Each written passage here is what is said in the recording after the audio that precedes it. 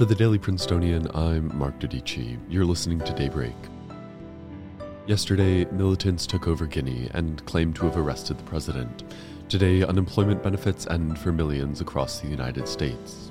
It's Monday, September 6th.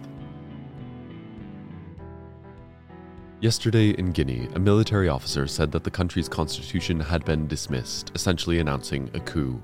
Last night, militants claimed that President Alpha Conde was under arrest but unharmed.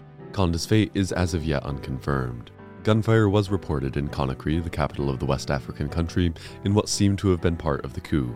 The militants who spoke on TV said they took over as a response to corruption and mismanagement from the government. Many reports coming out of Guinea are as of yet unconfirmed, so we'll keep you updated over the coming days as these events unfold. Unemployment benefits for more than 7 million Americans are set to expire today in an abrupt end to pandemic-centered aid first passed by Congress close to 18 months ago. The Biden administration has expressed concern that the cutoff could lead to increased levels of poverty and hunger across the country as the economy struggles to climb out of the pandemic-induced recession. Friday's jobs report showed that only 235,000 new jobs have been created, in stark contrast to the projected 720,000. This adds to the idea that the US economy has a long way to go before returning to pre-pandemic levels.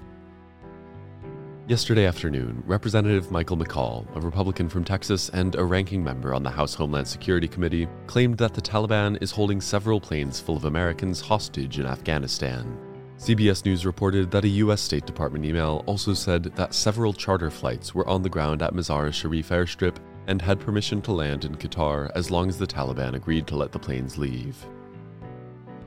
In other headlines, yesterday, outgoing German Chancellor Angela Merkel endorsed center-right candidate Armin Laschet to succeed her. With the election 3 weeks away, Laschet trails in the polls behind the center-left Social Democrats.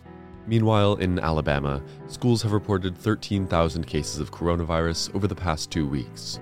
It's possible that the real number of cases is even higher since not all schools have reported data.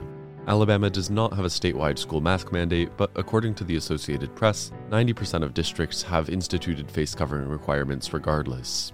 And today in the Prince Opinion section, senior columnist Claudia Frickberg argues that last week's storm should inspire students to take meaningful action in the fight against climate change, including calling on the university to act with greater urgency regarding its divestment and sustainability plans. You can read that piece in full and more at dailyprincetonian.com.